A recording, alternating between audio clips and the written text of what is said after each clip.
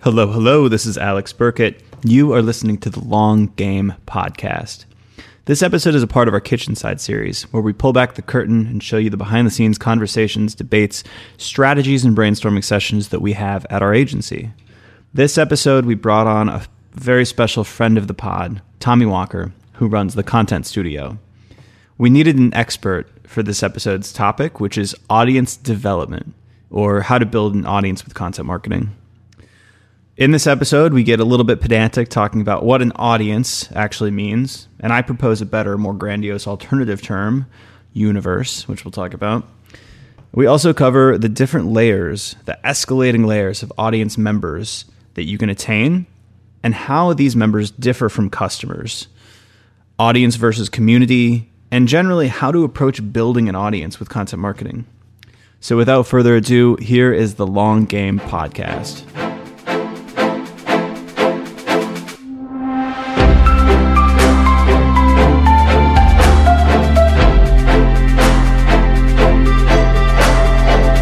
Audience building. We're talking about audience building today. How do you want to frame this conversation? Like, do we want to define? Because we're all talking about it from the framework of like content marketing, right? Like an audience could be so many things, and it could include, Netflix shows, or like a musician could have an audience. But I feel like we should probably try to partition those out and just focus on the content marketing side. Yeah, I don't know. What do you think? No, I think that's a great idea. And let's set that as a guardrail. I think maybe before we jump into is like content could be like audio or video. It's more like around content marketing for businesses rather than like Netflix or an artist. Right. For sure. I don't think so. No, I don't think so. It's all the same. I mean, we're dealing with attention, right? Yeah, but isn't there a difference between like active consumers versus just a general audience, even inactive? No, I don't think so. Like, are you a fan of certain shows on Netflix, or are you a fan of Netflix shows? No, I'm saying like if I'm a fan of a show, I think that's a different level of an audience member versus if I'm actively sitting on the couch, like consuming it at that point, or like standing in front of a live musician. Like that audience is different than just like, I am a fan of this musician generally at all times. Yeah, I don't know if that translates to content and like reading it. Obviously, it's a different setting. Saying I'm like a page view on HubSpot's blog versus like in an interview, if somebody's like, "Hey, what blogs do you like?" I'd be like, "Oh, I like HubSpot's blog." Like those. But I'm looking at it more from like the Netflix angle. I guess it applies, or like the musician angle. Just like to counter what Tommy's saying. Yeah, I guess this is us defining what an audience is. Like in our case, is it just someone who just browses your website really quickly, or is it someone who engages with your content, shares it, or how would you define that, Tommy? Yeah, so I was just reminded. Krista puts it in the chat here. Return traffic is the most important thing. If you never get that return traffic, you're never getting to that consideration point. I've said that a ton, and an audience, in my mind, it's the difference between if we're talking about using content as a currency. Right. This is the way I like to frame it in my mind. It's the difference between a buyer and a customer. Right. A buyer buys from you once and they may never buy from you again. A customer, in my mind, is somebody who buys from you repeatedly. And then like a super customer is somebody who's like not only buying from you repeatedly, but then taking it a step further and like sharing your stuff on social and singing you praises. And so would a super customer be a member of your audience? I think a customer would be a member of your audience, and then your super customer is the person who's like willing to share your content and stuff like that, right? Like I'm doing audience development for my own show right now, and there's definitely a difference between the people who participate in the chat and don't, or watch the replay or don't, or share on Twitter or don't. And it's like, how do we start to develop these relationships? Can someone be a member of your audience if they haven't purchased from you before? Mm-hmm. Definitely. Yeah, this is the way you're describing it, Tommy, makes me think about my own behavior, because as a buyer, I might buy something from I might buy coffee from a coffee delivery company, and then I get their nurturing emails, of course, and I'm like, I'm just going to unsubscribe from all of this. But there are other products I buy. They send me multiple emails. And I'm like, yeah, I love these emails. Actually, I look forward to them, which I don't know how many people will say that about emails, but I'm seeing these different levels of engagement. And there's somewhere I'm like, I don't want to buy your product now, maybe in the future, but send me more emails. Yeah. Yeah. I feel like there's a difference between an audience and a fan. Maybe that's what we're getting at. Like the fan is the person who like outside of the concert says, I fucking love Blink-182. And like the audience member is there and maybe they don't care for it. Maybe they're there with their boyfriend and like they just, don't really care, but they're counted as a page view. I don't know. Yeah. I think audience is so stratified too. I think there's so many different forms of audience. Because even return traffic, while I think it's a better metric than just page views, you could still gamify that. It would be very difficult to do so. You could have two very, clickbaity, BS things, and that person could be a return visitor. But then I think there's multiple layers. There's like, is somebody an email subscriber of yours? Well, that's a little harder to game, right? Like if somebody signs up for your email, but then maybe they sign up for your email and then they open 2 emails, right? Then they're a real, then they're entering fan territory. And then like, I think it layers down farther and farther to the point where they're like a multiple time repeat customer. And that's like probably the most business, like valuable metric you could care about in your audience, so to speak. But I think it's all part of your audience in a way. Yeah. So if there was like one signal on what would make someone an audience member, would probably be purchase behavior. Or being a buyer. No? Well, if you had to like... Because a page view is still in your audience. Yeah. I would say, because like there have been companies where I'm like, I super evangelize them and I never paid for their products. Same. Okay. Right? Like, what you're an audience of isn't necessarily even the product. It's the brand. Right. Itself. Right. And so is there a way to deduce what makes someone an audience member down to a single factor? Or does I don't think so. I think on the you brand? have to define the type of audience member it is, whether it's and what you care about for your brand, whether it's a repeat visitor on your blog, whether it's an email list subscriber or a marketing qualified lead, or like I think you have to like define those stages and like you have to define the discrete action that leads them to be considered that. But so I think there's not a single definition. It's just dependent. Yeah, go ahead, Tom. Yeah. No, it's the cop-out answer, of course, but like, no, and I mean that in the best way possible, right? We as a community pay lip service to the phrase audience. I don't think this conversation is being had enough, right? As far as like, what is an audience member and what are the different levels of audience, right? Like, is that a buyer? That's going to be highly dependent on the brand and personalized. Like, I never bought HubSpot, but I like the content and I'll open up all of them. And I don't even use HubSpot as my lead generation, the management of the lead stuff, but I like the content, you know what I mean? So like, it's that distinction. I think we need to have that level of distinction. And Alex, you're being like super humble about this. You wrote like the best article on audience I've ever read. So like the one we I just want to hear you rant on this for forever. Well, I think I went through the same thought process where like I always get very pedantic with regards to like these definitions. And I think I did say like the escalating scale. Yeah, I'm looking at the article now. The escalating scale of audience engagement. So a conversion is the most proximal discrete action in a business sense. It's when, a lead is generated, a e-commerce product is purchased, and a micro conversion is that discrete event that precedes that. And I think you can map out like the hierarchy of audience engagement from those points.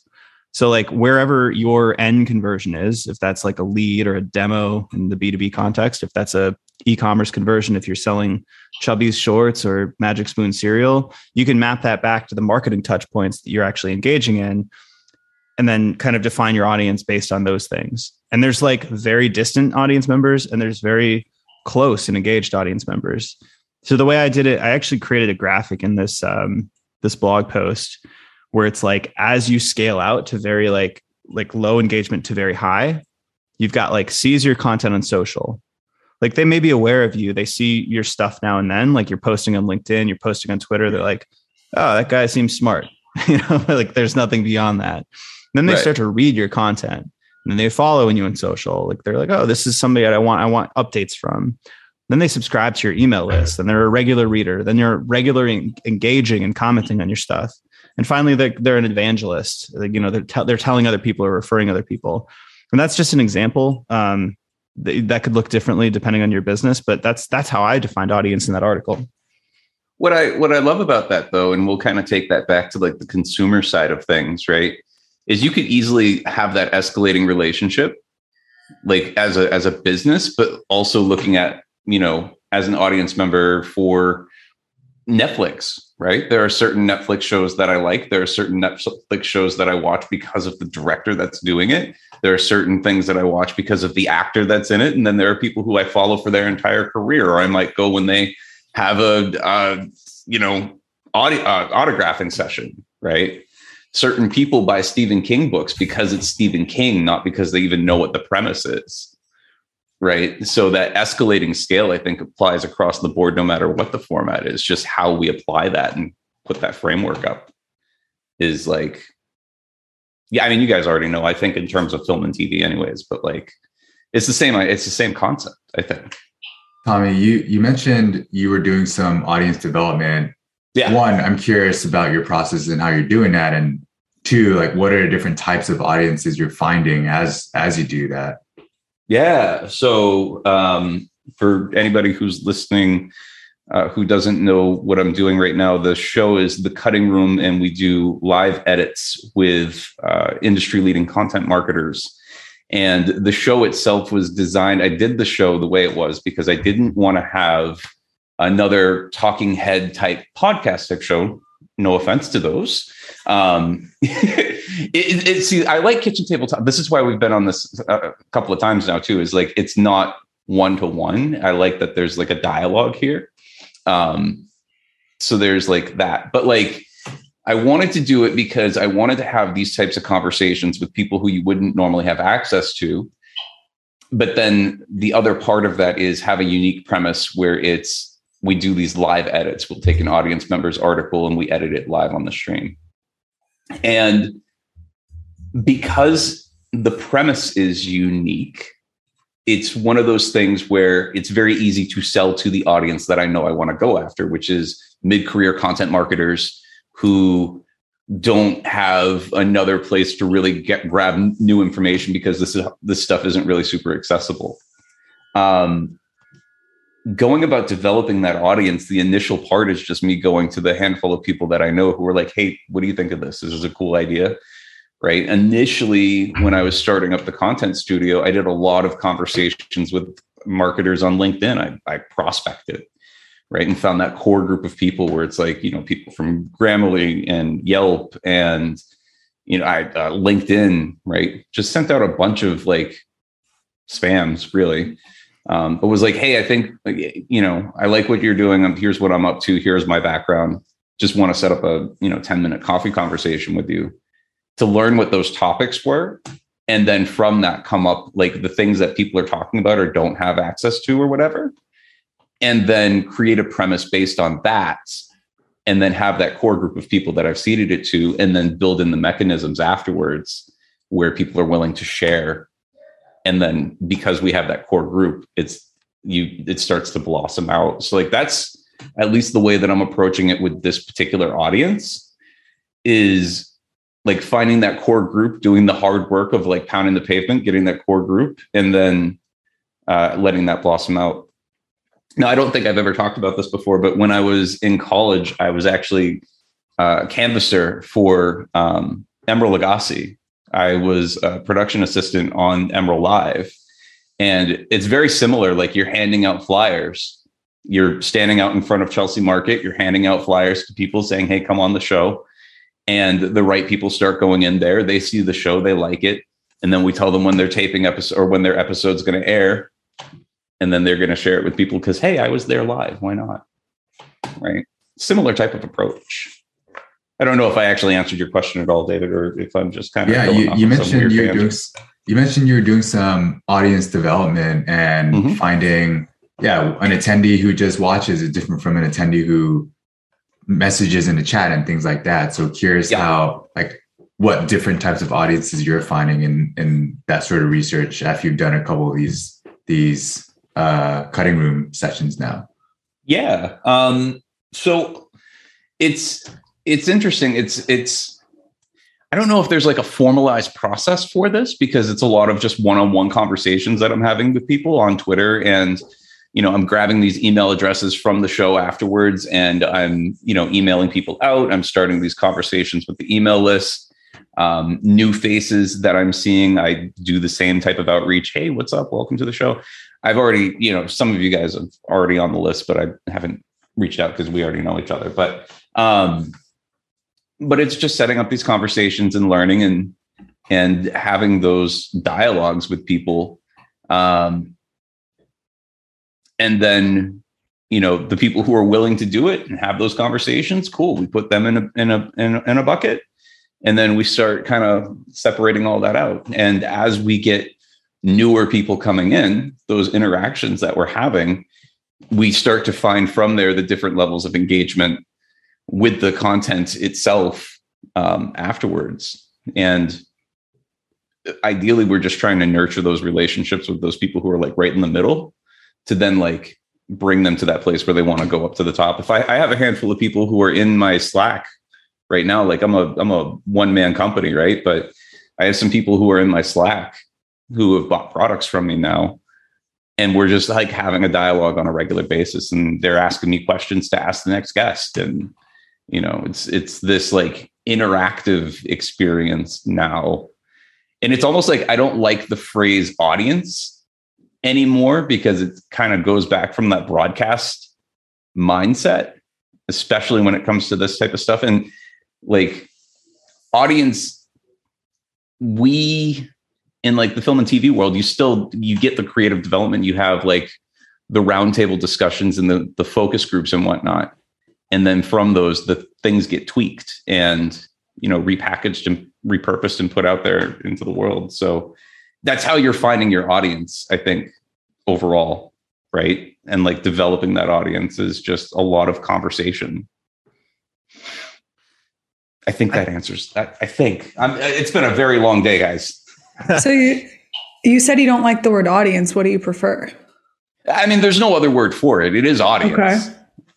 But the connotation for somebody who, the connotations behind that, behind what audience development actually is versus what we mostly understand it to be, are two very different things. I think I hate it too. I think I hate that word, because I think as we're talking about this, it's to me, I'm having such a hard time defining, like, because I keep thinking of this question, like we're all business owners, right? Like we're trying to like, right. We're not trying to be famous for fame's sake, right? Like we're doing this for a purpose. So I think the word audience kind of obfuscates any meaning from what we're trying to build. Right. I keep thinking it almost feels like faceless. Right. It feels faceless, but like there's a difference between the audience that you're building for a YouTube video that you create about like, some unboxing experience versus the audience that you create from like a very handpicked event that you throw in person in New York City with like half your clients and half of your target clients, right? Mm-hmm. Both of those could be audience, but those are so different in my mind that like using the same word for them, it doesn't do it justice. Mm-hmm. Well, here's the thing, and this just kind of brought this to mind, is like when we say audience, we think about it from the consumer perspective and not from the producer perspective, right? Your producer is the one that's going out and finding the right people and making sure that the content is the thing that people are going to enjoy, and like, and finding those right people where you can start to place that particular content and then get that feedback. And from an audience perspective, if we're approaching this from an audience perspective, it is faceless, right? You're creating the unboxing video and throwing it out there into the ether and saying it's for my audience. You don't have an audience. You've never developed an audience. You don't know who that audience is because you've never focused that. You've never done a focus group with it. You've never tested the concept before you put the gas, or put the pedal onto the gas. There we go. That's the phrase I'm looking for. That's the shit I'm interested in that you're talking about right there, which is like, we do a lot of quote unquote audience building initiatives, including this, the Kitchen Side series. We do podcast episodes with, interviewing guests. We do our office hours, which is, experts giving presentations, and that's sort of an email list lead type sign up. And then we're doing YouTube stuff too. And I think we've answered the question with regards to our podcast because we get a lot of feedback informally during sales calls that it helps people make decisions. It makes them feel like, we're part of the team when they hear us talking like this. But sometimes when I think about new initiatives, I think, how do I, this is such a long play. Like, how do I tell if this is actually valuable or if we're doing this for some sort of like, I don't know, Pyrrhic victory, or like if it's an ego thing, if we just want a lot of views, right? Like we could easily go on TikTok and like just get a bunch of views doing like inspirational videos about Stoic philosophy or something like that. Right. But I guess like it all comes down to like, how are you building that feedback window fast enough where you're not just trying to get famous, you're trying to get rich, Yeah, I like that. The difference between, so, I mean, for me, what I'm doing with my show is, and I haven't done this in a little while, but I've been sending out surveys afterwards just to be like, hey, what did you think? If there's anything I've learned from doing this particular show though recently, and like picking the brain of people who I never would have access to, or like get an hour of your time, right? You always want to, I mean, that's kind of the point of this too, right? You get get those opinions from people like outside of your own bubble. Is that everybody has talked about finding those distribution channels first, right? Like Rand Fishkin put out this really great piece on the SparkToro blog that was who will amplify this and why, and thinking about the distribution before even creating the content. And it's like, that's kind of audience development in a way, because you're sort of thinking about who's going to distribute that. Right. I don't know if that's like a really janky segue there. It kind of feels like it is, but that whole idea of like, who am I creating this for? And like, can I put a tangible face to this? Can I show this to someone and say like, is this worth you putting it in front of the people who you've already sort of cultivated and taking advantage of those conversations that they've been having, right? Because we don't build audience by broadcasting. And I hate the thing people say where social media is social. But like, it's true, right? Like, you can't even get a book deal right now if you don't have a certain amount of Twitter followers. Yeah. So this point on who will distribute it and why, that to me, like that the distributors are like an intermediary, right? Like you're hoping that they distribute it to your target customers. I mean, I don't know if I have a great, like, let me kind of pull this back a second. When I was at QuickBooks, there was a team that focused on doing eBooks, right? And like research reports and studies and things like that. And this is, I think this kind of gets to the crux of the stuff I'm trying to talk about when it comes to the audience development side anyways. And certainly with the distribution side is they would blast out to, they'd use a tool called Pitchbox, and they'd send out, email to a bunch of different journalists within the sort of realm that they were trying to participate in, whatever the audience that we were going after. And they would say, are you interested in this premise of a study? And what they would do is if they got a certain threshold of yeses, then they would go into production on the piece of content. If it didn't seem interesting to anybody who would distribute it, then they wouldn't do it, because they were basically collecting like pre-orders for their content. Exactly. Like yeah. Interesting. Yeah. Exactly. And it saved them, for each research report that they were putting out there. Like if you're working with an agency, there's an agency I've worked with where it's like $100,000 to get a fully designed research. And I mean, you guys, how much is it going to cost you to do a research report? Like, so you're saving yourself that much of a headache if you're going out and understanding who's going to distribute this stuff and leveraging the relationships and conversations that they've already built to then like amplify yourself. Right.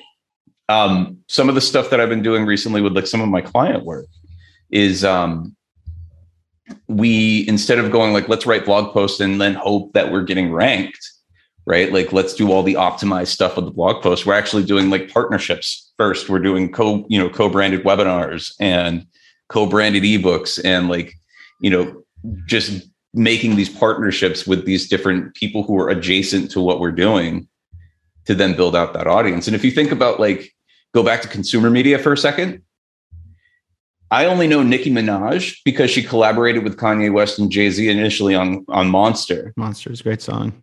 It's a fantastic song, right? But like most of your artists are like, especially in the hip hop world, are featured on somebody else's album. It's the guest blog of podcasters are doing that nowadays too, right? Well, and it's the same as like opening for like a headliner. Yeah, exactly. You kind of like ride the audience. There you go, audience. Exactly.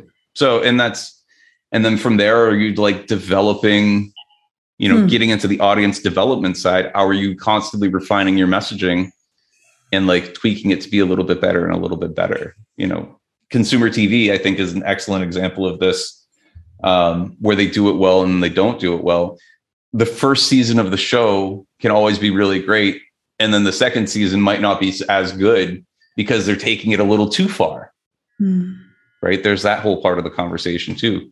Or they're listening and taking, like, not losing their creative integrity and kind of finding that balance between what people want and what they want to do, right? That's a whole different conversation, but still.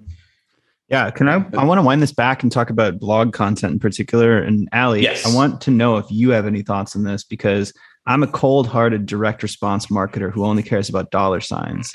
Tommy is a theatrically minded, narrative focused storyteller. But you, when you're doing your work, I feel like you're very focused on personas in the audience. I know you always ask me for like editorial style guidelines before we put out a piece, and you do all this research on like the reader and like what they care about. So how do you think about building an audience, or like defining the audience that you're creating content for when you're actually writing blog posts and creating a plan like that? Could be thought leadership, could be SEO. Like, do you have thoughts on that when you sit down to write a piece of content? In regards of most of the work that we do, a lot of it is with conversions in mind, if not just, high intent traffic. So considering that segment of the audience we're targeting are potential buyers, potential customers, that's why I typically try to trace it back to the ICP or buyer personas established, at least by clients. I think that in that respect, it helps serve our goal for that content project, which is to convert. But I don't know. I haven't dabbled in work that's not necessarily trying to sell in a while. So I think that's why that's basically my best practice for most of what I do, is to look for like how, because that's like the point of what we're doing, right? At least in respect to the agency. I haven't had the freedom to kind of color outside those lines, or I haven't done it myself in a while. Well, we do a lot of thought leadership as well with the agency. But it's still, you built the thought leadership program at HubSpot. I mean, that's not selling directly. That's sort of selling ideas, if you will. In that respect, I was still beholden to certain metrics. So I always tried to honor the customer persona that was established for me. But I was also kind of a baby content marketer, and I didn't really know what I didn't know at the time. But yeah, true. We have opened up a couple doors in recent projects. That's brand journalism for the sake of it. Top of funnel, building awareness, whereas we're not worried about selling out the gate with all those pieces.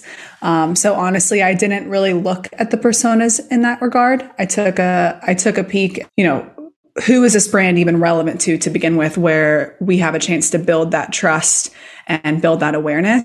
But I didn't go into the details of the customer personas, because we also weren't trying to solve problems in that content. We were just trying to inspire, start conversations, engage. So I do think when it comes to content, it's important to have an idea of like, who's your ideal reader, but kind of like we were talking about that escalating scale, like to what level do you really have to dig into the customer persona with that content? If it's a matter of getting someone's attention, having them share on social, which I don't know if this matches perfectly with the scale we talked about earlier, starting conversations, getting someone to care about a topic, building that trust, saying like, oh, this company cares a lot about X. This is an interesting news article I just saw. It's kind of just skimming the top, right? But if you're trying to solve problems, convert for a sale, have someone pass content around internally at their company, so really solving problems at that level, maybe you need to dig a little bit deeper into that customer persona. So what's fascinating to me here is this is the first time, to be honest, I've had this conversation about audience development as someone who's done marketing for like almost 10 years. And I think the reason is in marketing, we're always talking about buyer personas, but it's never about like audience persona. Yeah. And I think we've established that those might be two different things, and one might fit into the umbrella of the other, which is the buyer maybe also being part of the audience, but audience is not always a buyer. And so I think the way personally I've been thinking about it is a little bit narrow of what content do we write for our buyer persona? But there's a much larger universe of people who maybe they're not a buyer yet, maybe they will be in the future, but who's kind of that broader audience that we want to target. And whether it's YouTube or TikTok or written content, like I think it's being super clear when you're writing a piece of content, like, is this for the buyer or is this for someone we want to educate that's within our audience? It seems like that's probably something that personally I could spend some more time thinking about and communicating to. Like Tommy said, it's different. It's a case-by-case basis for every company, every brand.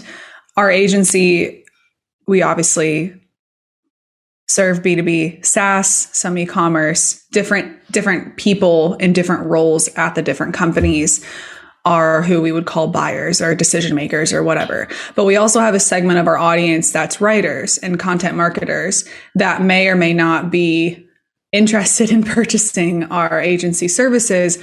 But like Alex was saying, as business owners, we have a purpose. Like, I care about that audience. I want to help them. If we make money from them, that's great. But I also just like care about educating them. I care about helping them not make mistakes that I made. And in that respect, like, I would call them an audience member, maybe a member of our community, but not necessarily a buyer. So there could be a process of building an audience persona where like the top level is maybe a readership or a community member or an audience member, and maybe you dig deeper and make that person a buyer.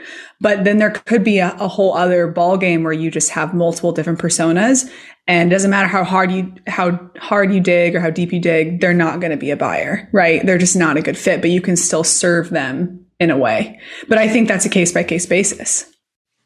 I think what's interesting to jump in on that is that it's also the right media format for the product that you're trying to sell. Like, Kitchen Table Talks might be really good for mapping to the course, or Kitchen Side Talks. Sorry, guys.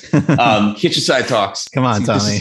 I'm awful. We'll edit that part out. Kitchen Side Talks. No, we're keeping that in. We're keeping that in. Damn it. No. So Kitchen Side Talks is a great audience for the course, right? Because you have an excellent, amazing course on content marketing and building out the programs, and it's absolutely incredible.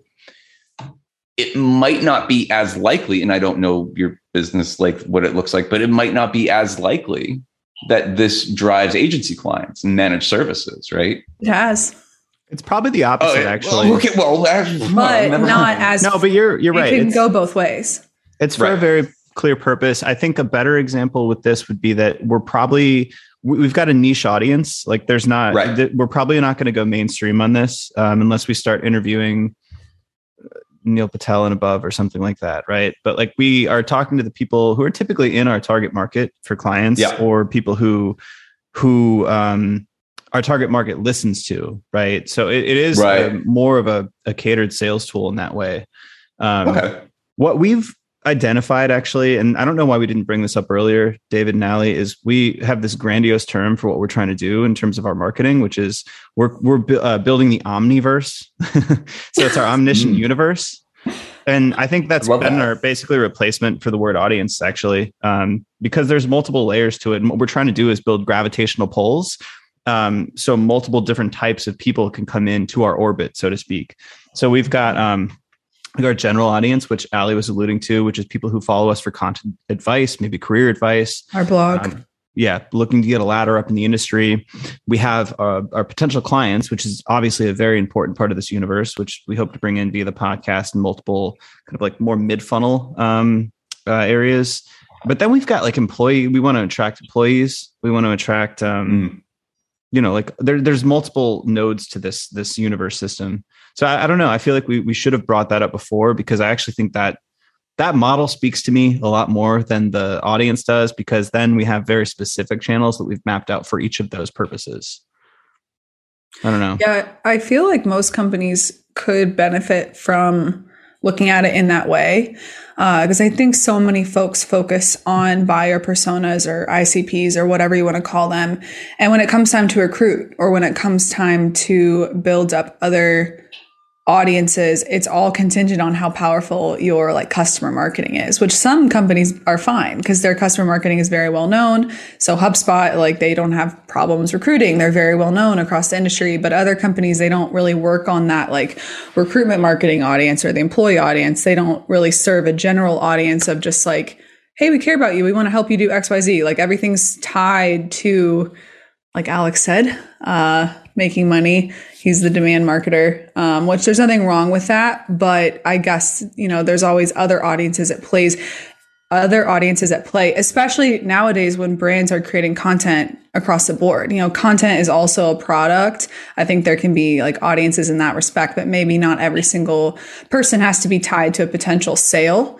And you can usually tell when folks, everything is tethered back to that, which is fine. We're businesses, right? We're business owners, but nowadays, I think there's different audiences in the universe, in the omniverse.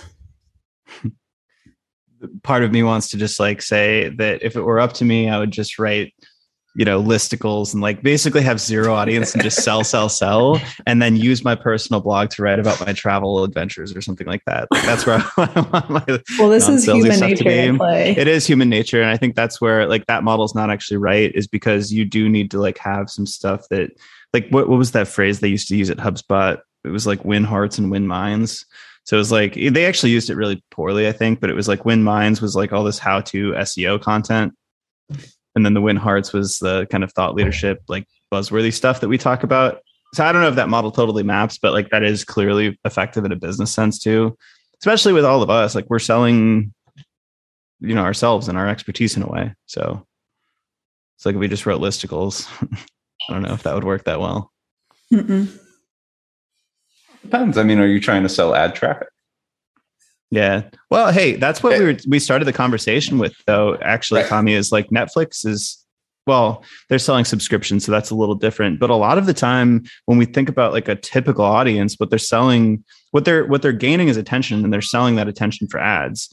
But they're using very entertaining, kind of like emotional content to do that. So I don't know. But that model's flipping. That model's almost flipped entirely on its head. I haven't watched cable in forever, right? Like, and YouTube's ad run as well. That's kind of where I'm going with that, though, is like YouTube pushes their subscription because they've doubled down on their advertising to make it annoying. 4 ads per 5-minute video. It's ridiculous. It's ridiculous. And like my kids now are like, hey, can we get a YouTube premium subscription? I'm like, no. But they have done a great job with that. Yeah. So, I mean, like everybody's moving towards a subscription model. And what's interesting is that we've got these new, Netflix isn't the only player in town. And you go into a brand conversation and a audience conversation. Disney Plus now is very different from Netflix, and Netflix is very different from Amazon Prime, and Amazon Prime is very different from Peacock, right? And they're starting to really do a great job at creating their original content for those audiences that they're trying to develop. And some of it's based on that, but and they're all using their algorithms and their historical knowledge to develop new content. Netflix is scary with the level that they use of, I've done like some really deep research on this, but Netflix is scary with how much of your engagement metrics and like demographic information and all of that to what they personalize and how like they can time to the second on what's going to be engaging for a show. Mm-hmm. I think they create shows with that data in mind too. I can't remember the exact metrics that they used, but they found out that show, the political one, Kevin Spacey, House of Cards. Yeah. That was created, or the initial idea was created. I'm going to get the data points wrong, but it was something about like some cross-pollination between people who loved David Fincher and people who loved like political dramas or something like that. So they're like, and Kevin Spacey, and we're going to blend them all together and we're going to create this like just spliced up version of everything this little cohort loves, and we're going to serve it to them. And that's how they created that. Yeah, it's pretty scary. Yeah. Yeah. Well, and when was the last time you actually saw an advertisement for a Netflix show and said, I'm going to watch that, versus watching it because Netflix told you you're going to want to watch this? Well, just comparing two different profiles, like mine and my husband's, it's like two different subscription models. It's crazy. Like the shows on the homepage are completely different. And I'm like, I didn't even know that existed. But on mine, I'm like, this is perfect for me. These all make sense. Yeah. Yeah. I use my wife's Netflix more because my kids started taking mine over. I don't watch Naruto nearly as much as my Netflix would indicate that I do. Tommy, what do you think about? Oh, go ahead. What I think, just to kind of keep going with that, going down that line, though, is what I think is interesting about all of these different companies that are coming out with this, and this maps, at least in my mind, it maps, is that they're all taking their approach to the content they're creating with different lenses on the data that they're getting from people. Right. And they're zeroing in on those audiences a lot more based on what they know, like how they're interpreting that data. So like, I've been really into the show Bel-Air. Have you guys seen Bel-Air? It's the modern take on the Fresh Prince. Amazing show. Is it good? It's really good. It's surprisingly I feel like it could have gone either way. Yeah, no, it's surprisingly good. I love the old one. And they're taking the exact same premise of the old show, but then saying like, hey, here's what it's going to look like in a realistic world. But they're doing that based on what NBC has for all of their historical data on what's worked really well for their procedural dramas and everything else.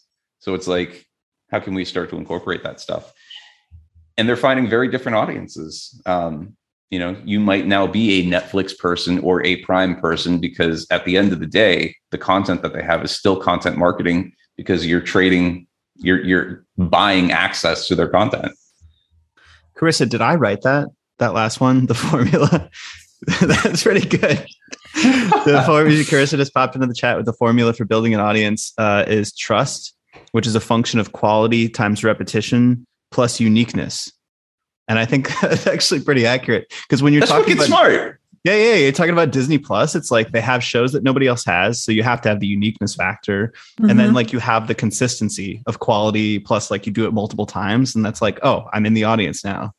That's pretty good. Yeah. Alex just impressed himself. It's like, holy shit. I was going to segue and be like, yeah, maybe something actionable for the listener. Like how do they think about building an audience, and just take that formula, I guess. That's really good timing. One thing that I did want to touch on before, though, and maybe this is kind of related to that formula, but Carissa, you pointed out there was one thing early on about the difference between audience and a community. I think I maybe defined it in the article that an audience is when the creator talks at or to a group of people, and community is when that group of people talks to each other. Or I guess with an audience, like it could be bidirectional with the creator to the audience too. But does that mesh with you? Do you think that is fair? One thing that I'm thinking about is, Tommy, at CXL, like the blog felt like an audience to me, but what Pep created with the conference, like it felt like a reunion or a community, like where we'd all go back and like know each other and like just tons of familiar faces. Yeah. So I guess like, where do you find the fault line is between like a community and an audience? As the facilitator of the conversation, I'm terrible with community. Like I'm the absolute worst at community. I think I do okay with audience building. I'm terrible at community. I don't have the consistency or the mindset to foster those types of conversations. But what I think with CXL, they did a great job, and why that community ended up working was that the community happened a lot in the comment section. And I think what happened with the content that was being produced was that, at least when I was there and kind of running the show on that side, it was always with the intention of baiting people into conversation. Right? Like, let's talk about these unique things, go into trust. People trusted the publication because Pep really set everything up. We made sure that the quality and the repetition, we were always publishing on a consistent basis. And the uniqueness was how we framed the research that was out there. Well, that was new at the time, by the way. So with the research, just a real quick point on that. When CXL started writing like those long form, well-researched backed, like fucking 4,000 word posts, that wasn't the common way that people blog. So it's more common now, but it wasn't at the time. So it was something that stood out. Well, CXL set a lot of standards in the marketing space because of that, right? Like, because I remember we put stuff out on Growth Hacker and Inbound at the time when those were actually like, you know, big deal ways to develop community or big deal communities, and it sort of spiraled out. But I think what happened with that community was that a lot of the community was happening in the conversations in the comments. And then when it was time to start the conference, it was like, yes, a reunion, exactly what you said, because people already kind of knew each other through a mechanism that wasn't really designed for community.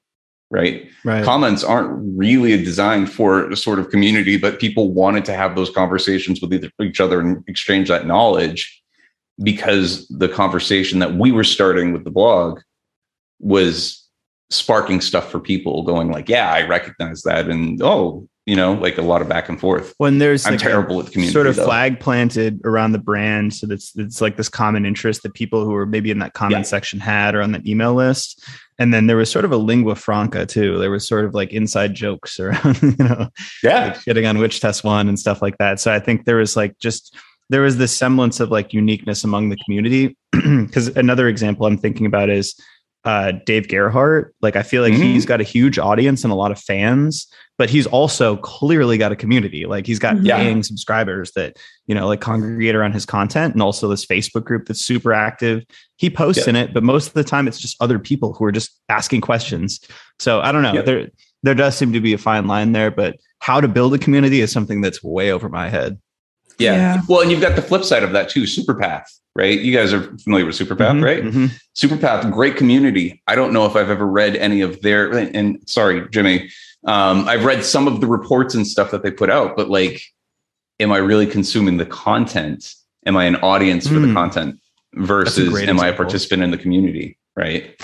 And they're totally different strengths, but if you know how to tap a community, and this is kind of where we're getting into the development side of things. If you know how to tap a community, you can develop that content that creates audience. Yes. Because you're trying to tap into those existing audiences or communities to develop something that they're already going to be predisposed to like.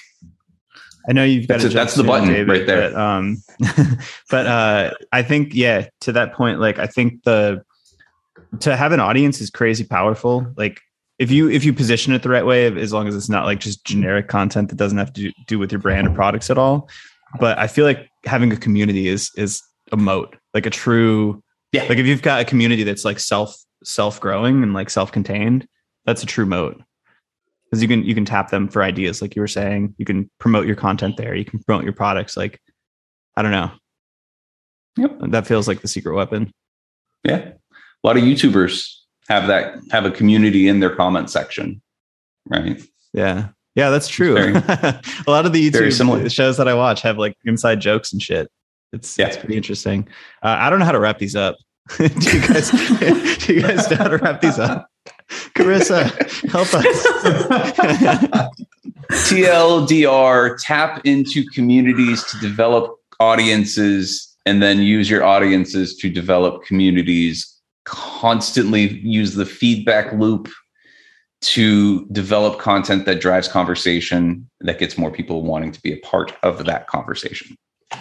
That was a long sentence, Tommy. Fuck yeah. It's been a long day. This is why I invite you on, Tommy. This is great. No, come on. It was a great wrap up. Cool. I think we can stop it there. We'll stop there. We're falling apart. That was really good. Oh, man.